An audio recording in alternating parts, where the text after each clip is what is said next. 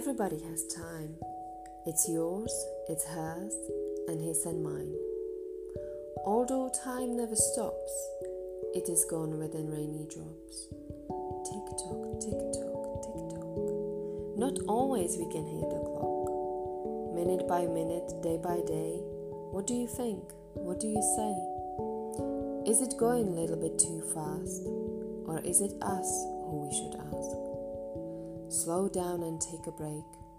Time is still moving like a snake. Treat time with respect.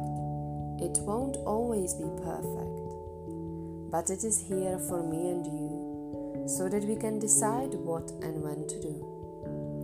So take time for yourself and just come out of your shell. Be you, be free, be who you want to be. Don't spend time thinking about your past, and also not too much about your future at last.